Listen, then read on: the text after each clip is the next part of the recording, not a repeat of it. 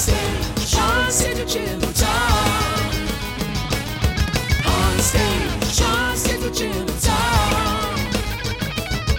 On stage, Sean said to chill talk. On stage, Sean said to chill talk. Talk and chill. Tonight we welcome Jake Ward to the stage of the Phoenix Theater. Jake Ward is the organizer of North Bay Cabaret, an independent variety show collective based in Sonoma County. He's been doing this project since 2014 and has connected thousands of fans and artists through the work he's done. Tonight we'll learn about this man and what drives him to do this work, and later there will be a very special cabaret-style performance that he has organized. Please welcome to the program, Jake Ward. Welcome. Thank you for having me. So, a little preface. One of the reasons we do this show is there are so many different artists in Sonoma County, and you know this better than anybody we've had on here. So many different people doing so many different projects, and yet the different worlds don't cross-pollinate very much. Mm-hmm. And I was talking to Paul Hale, who does the audio for this show, and also did the theme. God bless him. God love him. And I said, we're having Jake Ward on this week. And he had no idea who Jake Ward was. And I thought, what a striking thing. You made the face. You're confused. How could someone not know who I am? I was like, and you trusted this man with your theme song. Oh, that's interesting. But it's easy to forget how, even in a small community, a lot of people don't know each other if they don't end up in the same room. I mean, the punk rock people oftentimes don't go to the burlesque shows. There's a sliver of overlap in the Venn diagram. Right. And so... the performance that you curate tonight is such a wonderful thing because it brings the people onto the stage that have never performed here before. But anyway, I digress. You sit here tonight because of the work that you do with North Bay Cabaret. And so maybe someone, perhaps like a Paul Hale, God bless him. Who? Yeah. Haven't heard of him. Maybe, I'm sure he's nice. Maybe there's somebody out there, he's the best. Maybe there's some people out there who don't know what North Bay Cabaret is. This is their first introduction to our man, Jake Ward. So let's tell him, what is North Bay Cabaret? Sure. North Bay Cabaret is a variety show. It is a collective of variety artists, and it has been going on for a few years, as you mentioned. So we put together events that are a combination of comedy, poetry, music, burlesque, circus acts, drag performers, pretty much anything you can name, uncategorizable performance art, fire artists, circus sideshow freaks. I mean, pretty much anything. Said affectionately, of course. Said affectionately, yeah. Some of my best friends are freaks. We love the freaks. Yeah. So it's sort of a Sonoma County-based variety show. I don't know if you want to say collective, but we put on a lot of shows and we work together all the time. And like you said, sort of put people together who wouldn't normally be together. Because you did not intend to be the impresario that you have become. No. This was not like a person who as a child was like, when I grow up, I want to be at the center of a giant group of performers, you know? Yeah. Because you are at the center of this vast nexus. You know, so many people have learned about so many other people's art because of the work that you do. And that's profound. But you started, why? Because you had a band and you were like, gosh, I just want my band to play at some places. Yeah, I basically started booking shows because I didn't have any friends or colleagues to book me. And so I just sort of wanted to find an outlet for my band. So I started booking shows for my band, and then it dissolved. And then when the band went away, it was sort of like, well, now I kind of know these people from venues and I know these bands, and some of the artists who weren't as adept at putting on shows actually kind of looked to me to continue booking them, even though they weren't, we weren't sharing a bill anymore. I would just put on the show. So that was sort of the beginning. Yeah. I don't think, and I was going to say when you brought it up too, I don't think anyone as a child dreams of being a promoter. So I'm a promoter. Maybe some people don't know that about me, but I've done a bunch of shows too. And I will say that I didn't, like growing up, think I want to be a promoter group, but I do know that there was a certain point where I saw that other people who were not, superstars were just everyday people were doing it. And I was like, gosh, that would be fucking interesting, wouldn't it? But yeah, it is not one of those like, I want to be a firefighter, I want to be an astronaut, I want to be a concert promoter. A 5-year-old kid like, Mom, I want to be the next Bill Graham. It's like, no, it doesn't. The worst thing about most professions have negative stereotypes associated with the extremes, but concert promoters really do. Oh yeah, you cannot trust us, or at least that's what people would have you believe. Oh yeah. Snakes just hiding in the shadows. Soulless middlemen trying to get their piece of your pie, or it's I've definitely which to be fair, it's like there, that might be an earned reputation to some extent, but absolutely, but not you, not this man. Oh, but not me. No, certainly not, and certainly not you either. Well, I appreciate it's weird that the two ethical promoters have found each other in this format. So, and in between us, and then an ethically compromised. I just wanted to run a sandwich. movie theater. Yeah. Well, here's the thing that is so cool about your story, and it's the same as your story, and it's the same as my story. All three of us have lives and identities that we when we were starting them, did not intend to have. People have heard the story about you 100 times, so I'll sum it up in one sentence, Tom Gaffey. The Phoenix Theater, where we sit, was supposed to be a one-year project in 1983. Oh, yes. And here we are now, 36 years later. You, Jake Ward, are about to celebrate the 5-year anniversary of North Bay Cabaret, all because you and your brother and somebody else, Matt Bailey of the band Hizzy, had a band that you wanted to get booked. Mm-hmm. And it's so funny how in pursuing one project, you find out you're actually kind of good at some other stuff along the way, and then you kind of just become that person. Yeah. And at a certain point, it almost becomes like a part of what you need to do because that becomes the role you inhabit. Yeah. And here you are sitting at the table. But tell us about, God, there's so much, because there's so many points that made you the person that you are, the figure that you are. You went to let's start with the burlesque show. This is a wonderful story. You went to a burlesque show a long time ago. It was your first one, and it was a totally unique experience. Could you tell us about that? Yeah. So I didn't really know what burlesque was, and then the first time I was in Oakland and I was seeing a variety show, and the first ever burlesque performance I saw was an artist who came out in a costume, sort of a stereotypical 1950s housewife, and there was sort of this stereotypical kind of quaint kitchen scene, and she proceeds to do this striptease, but as the layers of clothes are being revealed, there's bruises on her body, on their body, that were, clearly like a handprint here and a bruise and a gouge here. And you realize that a picture of spousal abuse was what was being portrayed. And so this was not just okay, we're going to see a little bit of shimmery costumes and some tassels and just kind of a cute, cheeky, striptease number. This was whoa. And by the end of the act, there's a silver platter where they pull up a severed head, which is implied to be the husband's head. So it becomes this revenge sort of plot twist. And it really blew my mind. It just made me think wow, so this is an art form where you can totally subvert expectations of what you thought you were going to see. You hear burlesque, you see something, you do have a certain assumption of what you're going to see, and then that's what you're confronted with. But then another act might be very comedic, very nerdy. One might be very political. One might be, very focused on physicality, and one might be much more about the message. And it's just all over the place.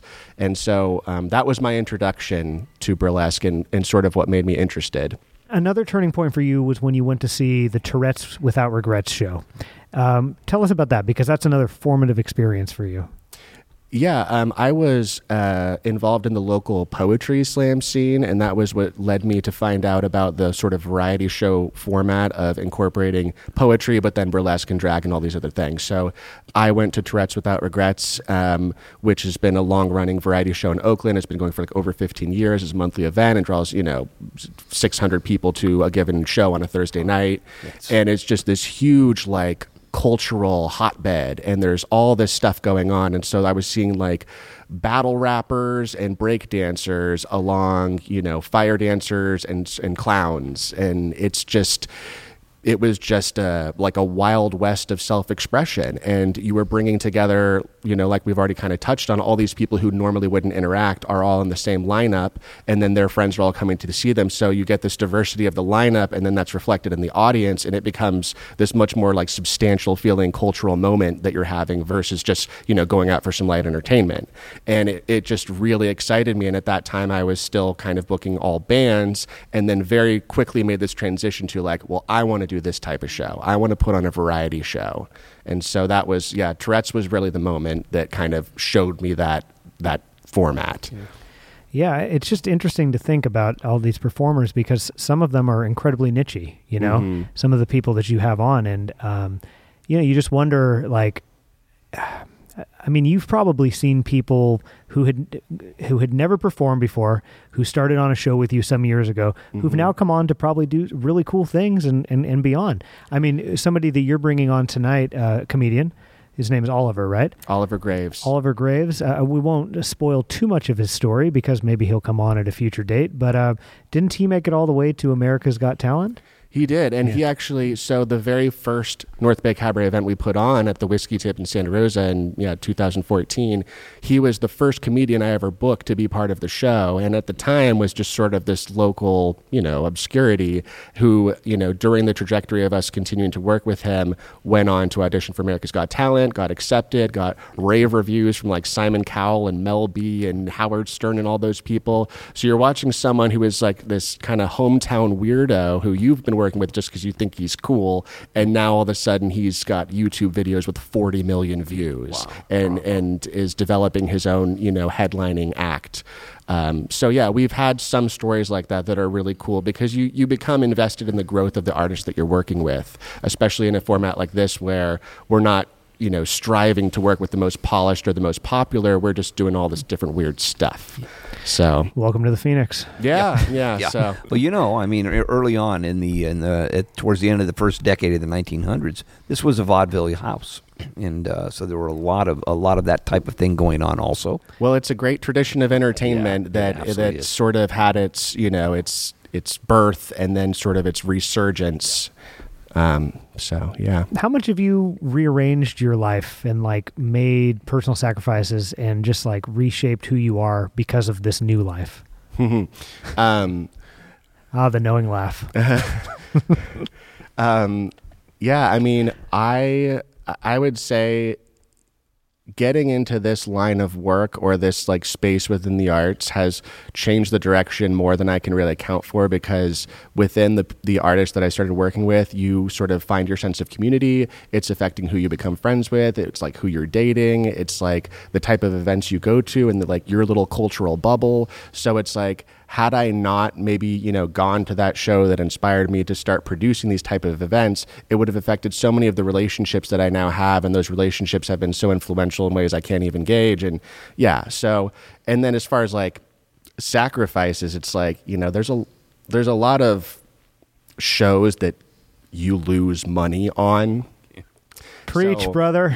So like, I feel like that wasn't in my like thoughts about what I should say today, but like it should be said that like when you're a person putting on shows, like you lose a lot of money a lot of times, and yet they all think that you're stealing money out of their back pocket. I know that's kind of like the cruel irony is because a lot of there have been so many shows where you went into it with the best intentions and the best expectations, and you tried to account for all these things, but at the end of the day it falls short, and then you are still under an obligation to pay your staff, pay your artists, everything that was agreed upon, even if it's coming out of your own pocket. And then like the 30th time you do that, you're like, what is wrong with me? Like, what kind of sick hobby is this? I see you've actually read my outline. Yes. Okay. Yeah. Yeah. So I mean that's a very valid question. So what is wrong with you that that makes you do this to yourself? We're all right. 15 minutes in, we're here. So like, what's wrong with you?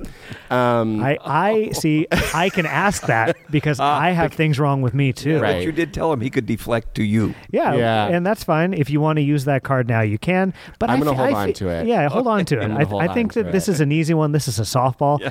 You've obviously thought about it. I've obviously thought about it. Well, yeah, and I paid $1,000 so that everybody could go to that show. I threw a very expensive party. Exactly. Yeah. And of course you can never say that for a variety of reasons. Number one, it's like it sounds shitty to say. Yeah. And number two, it's like nobody wants to be a martyr.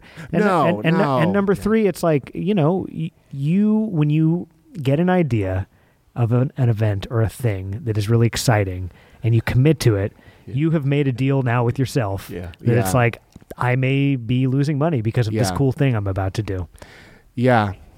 I think part of it is one thing we talked about before the interview too is like the idea of if I don't do this, it won't exist. So it's like you do feel there's something just rewarding about you're creating this thing, this experience, this idea you're bringing to life with your show. So that's just rewarding in and of itself. And then one thing I like, though, about having lost money enough times is that it really checks you because you have to ask yourself these questions of like, why do I do this? And then it really informs what you do next because you're like, I might lose money again. So let's make sure I'm doing something that I, really believe in, because if I'm out there promoting it, I have to believe in it. If I'm going to lose money on it, I at least want to know that it was a good thing. So I think it's good to like fall down that many times that you kind of are like, well, that you're constantly like soul searching about like what's the meaning behind what I'm doing and do I really believe in what I'm doing? Because losing money on a show sucks. Losing money on a show that you had hesitation going into really sucks. Yeah. So you want to, it allows you to really just focus on, I guess, the art in that sense because, it's not a sure deal. It's not a good line of, business to get into per se. No, but as we kind of discussed earlier, it becomes who you are, and I don't think that there's any amount of money that really matters when it comes to like I'm doing the thing that I need to be doing with my time on this planet. And I don't know if that like you hear that and you think like, yeah, I've had that thought, but I definitely have. I've definitely thought like, no, I'm that guy. I'm the guy that does this thing. I've had the thought of like, if I'm not putting on shows, I don't exist. If I'm not putting on a certain amount of shows per year, people will forget about me and I'll never be able to come back. Or if I stop doing this, someone will take my place. You torture yourself with a lot of those, I think, kind of dumb thoughts. Sort of, but maybe a less dumb thought is like, if I stop doing shows or I stop being involved in this community in the way that I have been, it's like, well, then who am I? Yeah. And I mean, you look at who you were prior to North Bay Cabaret, especially in the early days of that band with your brother and Matt Bailey. I mean, that's like a different guy, right? Oh yeah. Absolutely. I mean, you were just like another guy in his first band, bumming around trying to get gigs. Yeah. And like from that seed has, you are somebody who creates the canvas upon which all of the artists can show their work. Yeah. And that is incredible. It's really, really fun. And I like working with these artists where because some of them, they view your show as like something sacred and they want to live up to like your standards. And that's like, what should I do? And I'm like, what is it that you really, really want to do? Like which act is on your mind and like on your heart that you like, this is what you want to do. And when you give them that freedom of like, I trust that the thing you really want to do is going to be the thing that's right for this show. That's just, you're creating this awesome relationship with the artist right there. And then in terms of what that becomes for the event itself, the audience is picking up the authenticity of what's happening on stage because it's not being micromanaged. I'm not like saying like, you need to fit our brand or whatever. It's like, it's just everyone's having fun. Yeah, I almost kind of look at it as like you, and we've all done it. You kind of open a Pandora's box at a certain point when you kind of choose like, all right, this is going to be the guy that I am, because it becomes very difficult to close it. Yeah. I mean, Tom, when the Phoenix was almost closing 20 years ago, you were set to go up to Humboldt County. Yeah, and it's like, how the fuck would that? How the fuck would that have looked? Tom Gaffey not interacting with 100 people a day, 1,000 people a month, living on a mountain right now. Yeah, I mean, that'd be weird. It's just and in your mind you had it worked out. I did, and I don't know how close, Jake, you've come to like think, I gotta dial it back and whatever. Yeah, I don't know if you've ever had that thought, but it's just like when you really are like feeling right and you're feeling like, all right, I'm living life the way I'm supposed to. You think about this thought and you're like, I can't do that. Yeah. I got to ride this thing as long as I possibly can. Yeah. At least that's what I think. But I'm somebody who, I don't like being out of the action. I have the same worries that you have. Yeah. Do you worry that you won't exist? I know that I'll exist because I don't worry about that, but I worry because I know I'll exist. I'm going to exist till I die. And if you subscribe to Tom Gaffey's belief system, I'm going to exist after I die. Yeah, that's true. But yeah, no, I'm up for another one. Oh man. Yeah. You're tired out enough from this one. Yeah. Ooh, I think I'm the person at this table like doesn't deserve to be that tired. I'm just like, oof. no. How old are you, if you don't mind me asking? I'm 31. 31. Young man. I'm a young man. Young man. Fairly young. Many years ahead of you. Yeah, I don't worry about ceasing to exist, but I worry about like, what's the fucking point of you existing? Yeah, well, you know, and maybe that's what you mean by that. But like for me, it's like I know I'm still going to be around, but am I going to be satisfied with my life at that point? Yeah. And I've been very fortunate in that a lot of the different passions and projects that I've had have had sort of a what do you call it? Like a snowballing effect. Mm-hmm. You know, you work on show promotion, and then you come over here, you do the video production, and then like with On Stage, we kind of combine the two things. Mm-hmm. And I've met just so many people that I love, and some I love less. But they're all in my life, and I'm thankful that they're in my life. Mm-hmm. And I certainly don't want to stop that momentum. I mean, I get down on myself probably like anybody else does, but I never earnestly think like, oh, I've made a poor decision in ending up where I'm at, because I can't imagine what my life would look like without all these projects. Yeah. Yeah. And I wouldn't want to look at it, you know, but I do look at it as Pandora's box. I think like, well, what did your life look like prior to the film stuff, prior to the Phoenix entering your life in 2006? My first show was 2006. And I think like, well, I can't move back to that hometown, because that hometown is gone, and there's no place for me there anymore. Yeah. You know, I'm doing what I need to be doing now. So I don't know that it's me like threatening myself to keep going, but I guess in some ways it kind of is. I don't want to like look at that chapter, and hopefully I will be able to stay involved in the scenes that I choose to be in long enough to where I'll never have to look at that. Yeah. Yeah. Yeah. But you worry about not existing. What do you mean by that? I guess you know, it becomes sort of who you are in the world. You know, like you're. Like I put on shows because it's something I wanted to do, but you do something enough times, and like that's kind of like how people define you and how they see you. So it's like if you cease to do the thing that you're known for, then you're no longer known, which is not like a tragic thing. And you know, hopefully you have some sort of personal life outside of your career that defines you and you know your own sense of self. But it's become a big part of my life to be a person who puts on shows, and so thinking about what it would feel like to not be doing that anymore just feels a little bit like you kind of fade away, you know?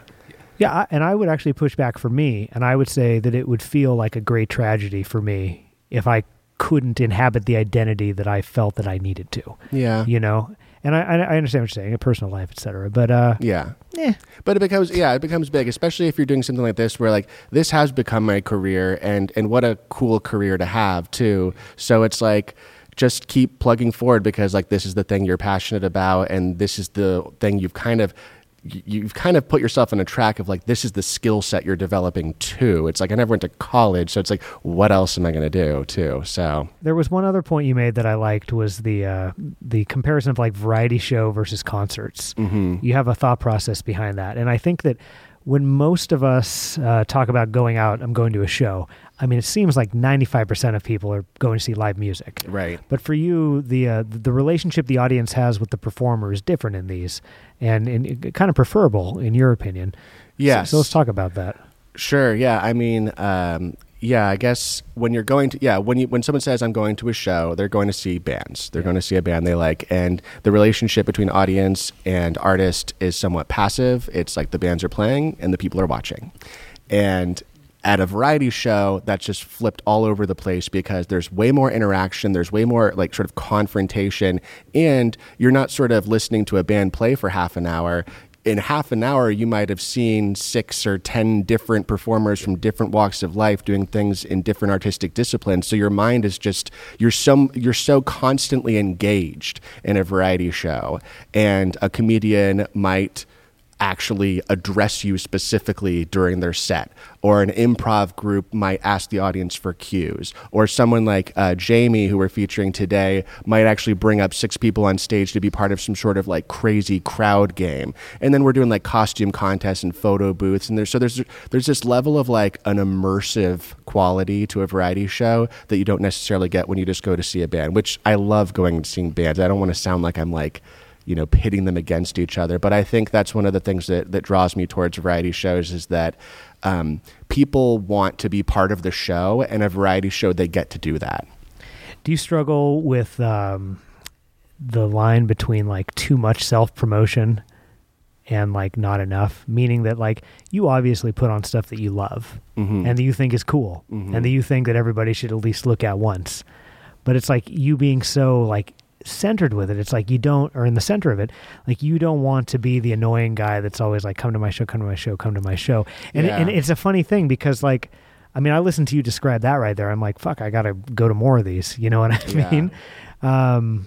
Does that resonate at all? Yeah, it totally does, because you want to promote the thing you're doing, but it's your life. In order to do that, you're also it's also the success of the show. Yeah. In order for people to know about my show, they kind of have to know about me. So it means I'm constantly like me, and like I put out events as my full-time job. So it's like it's totally incumbent on me to constantly be talking about them. And I can remember being newer to it, and I had so much more natural enthusiasm to promote my show. I would go places with handbills, and I would like walk up to people sitting at a bar who I don't know and could just start talking to them like, you got to come to this thing, and I describe it to them, and they would feed off of my enthusiasm and be like, wow, maybe we'll check it out.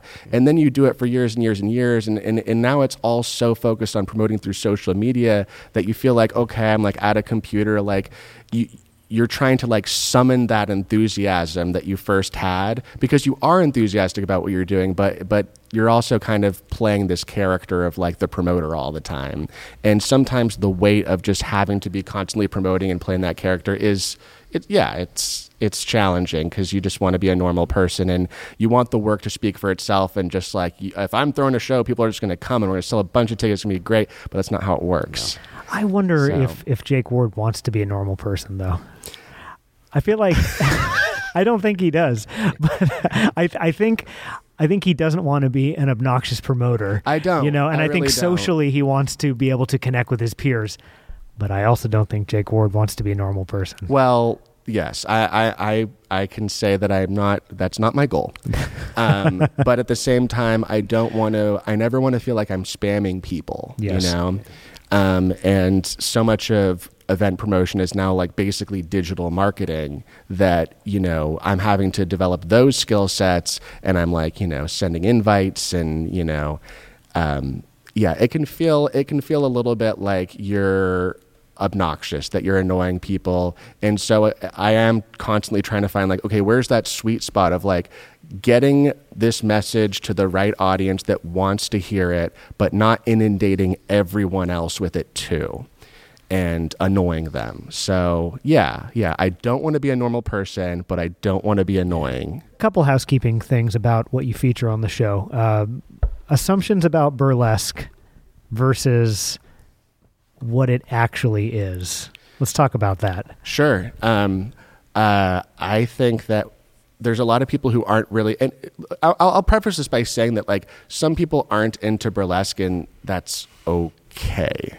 But I do think that there's sort of this, some people hear burlesque and they kind of think like, oh, it's like, I've heard specific comments, like even a couple where it's like, well, I'm not taking my man to a burlesque show, or they're going to be like oogling at these girls or whatever, And there's an assumption that burlesque is always women and always a certain type of woman. And I think that there's a lot of mindfulness in the burlesque community that it should not be that it's an art form that is inclusive, that should have representation of people of different body types and different gender expressions, and that through that you're actually making a powerful statement, because it's this kind of like sexually charged medium where you're saying all bodies are beautiful no matter who you are, how you identify. And it's also a point of feeling not objectified, like, oh, like people are, looking at my body in ways I don't want, but like getting that opportunity when you deal with that so much in your day-to-day life. This is where I'm on stage presenting myself to an audience. There's an intention that you are going to look at me and appreciate me, and that won't be something that makes them feel objectified, that it'll be empowering for them. It's sort of like owning your body, becoming more comfortable with it, becoming more confident maybe. I can't speak that broadly because everyone's having a different experience on stage. But I think there's an element of that misconception about like, what is a burlesque dancer? What do they look like? And then you come to a show and you might have your expectation changed. Do you feel like you're a man at peace? Oh, wow. This was not in the pre-interview notes. I have a reason for asking this question. Okay. I would have to say yes, in as much as one can feel at peace in this world and as an, imperfect, struggling human being as we all are. And yes. Yeah, I wonder because it's such a hard lifestyle and it's like such a hard identity. You know what I mean? Yeah. And I feel like, and maybe you are now, I just wonder like when someone starts down this path before it becomes their identity, I feel like it's almost impossible for that person to be like fully at peace with who they are and the role that they fill in this world. It takes a certain amount of discomfort to try to climb a mountain that you really don't have much of a template to follow. I mean, obviously you knew the Tourette's Without Regrets guy, but there was plenty of stuff you had to learn on your own. I mean, you had to like forge your own trail. It was just like a lot of really hard work that somebody who was like totally comfortable with who they were and what their life was and what they were supposed to be doing wouldn't have done. And I think about that for people who like really dedicate themselves to their art. I feel like there is something about that type of person. Most of the people we have on this stage who aren't at peace, but that's okay because like that's what got them to do the thing to begin with. And maybe along the way they carve out the identity and then maybe they have some peace. But yeah, I mean, once you put it that way, I want to like change my answer. I'm like, well, no, I'm not at peace. I'm like constantly freaking out. It's like you're constantly putting out fires, and yeah, there's like we've kind of hit on like there's the logistics and all that, but then like the cultural stuff. So like, yeah, it wears on you all the time. But you like it, I mean, and that's what were you going to say? I was going to say, I think in this industry, being at peace would definitely be overrated. I just don't think you could do it if you were at peace. If your personality was like, all right, it's 5:00, I'm done with my job, I'm excited to go home and watch some TV. Like if that was your personality, you wouldn't be doing the difficult but rewarding work that you do. Yeah. And if you found that sort of peace, like, let's say you found a partner or something and you settled down or, what people tend to do. Totally foreign to me. I wouldn't understand it. Sure. But I watch other people do it and I'm like, oh, that's what people seem to do. Yeah. Well, then it feels like you would stop doing this work. Because it does require, I think, and I could be wrong, but this is just for me, and I've gotten to know you so well, I feel like it's you too. There's something about these personality types that it's just like, no, I'm not comfortable doing nothing. I got to keep doing something. Yes. I guess at that rate, I would say there are like people I know who have had like the same job for, 10, 15 years and sort of like climbed this very specific ladder and have somewhat, peaceful sort of domesticated lives and like found a partner and like really settled in. And in the artistic world, it's more a bunch of like lost souls scrambling around. Yeah. And you're in your area, you're sort of a lost soul yourself, but you like join hands with all the other lost souls and you're like, come on guys, let's go do something cool. I don't know. Well, you create this thing, you create this world for a day or whatever. And, I mean, you're all part of creating something and you're able to point it and be like, look what we've done. And then that's very rewarding, but then it fades and you're on to the next thing. So I think, I don't know if there's like a point you reach where you're like, I have put on the perfect show and it'll never get better than this, so I am retiring. It's like, no, I don't think so. No, I think you either find a sort of peace to not do stuff because you become content. Yeah. I think that's maybe what I'm trying to say. Is like you're not content just simply existing. No. You need more. Yeah. And thank God. Thank God. Yeah, thank you. Well, I think that's definitely been a part of the process of choosing how to book the cabaret shows and like how we've evolved is I've always been kind of like looking like, okay, like where's that weirder act or that more shocking thing or that just more unexpected thing that we could do to kind of push it each time. And once you find something that's like more out there and more weird and just scratches that itch more than you've ever felt it scratch before, you're not like, I did it. You're like, it is more like a drug. You're like, all right, now, you know, I've got to get my fix again. I'm like, what? I need something stronger next time. Yeah. It's on to the next one. Yeah. So you're not a man at peace. You'd like to change your answer. I'm changing my answer. I'm not at peace. Formally. Yeah. Thank you. Which is not a bad thing, though. No, it's good. Yeah. Peace is boring. Yeah. Yeah. Peace is for squares. Thank you very much. Yeah. We've got this figured out. We're on the same page. Yeah. Tom Gaffey. I'm not at peace. No, God, no. No. And thank God you're not, because we wouldn't be sitting in this theater if you were. There is no peaceful, easy feeling here. Before I ask you your closing thoughts, it's the first time I've ever touched your hand during an episode. I'm glad I was here for that. That was sweet. Did we leave anything out about the Jake Ward experience? I mean, framed that broadly quite a bit, but as far as the cabaret and the shows, no, I think we covered it. Yeah. Did you want me to dig deeper into your personal life, or do you feel like, we got just enough? Just enough. Yeah. People don't want to know that anyway. Leave them wanting more. I mean, no, they want sense of mystery. No, they want to know. But the thing about you as a guest is like there's a belief system and there's a fascinating project. I mean, we don't need to dig into the inner confines of your soul. No. I mean, looking at you, we know there's no peace. It's enough to know that he's not at peace. Yeah, exactly.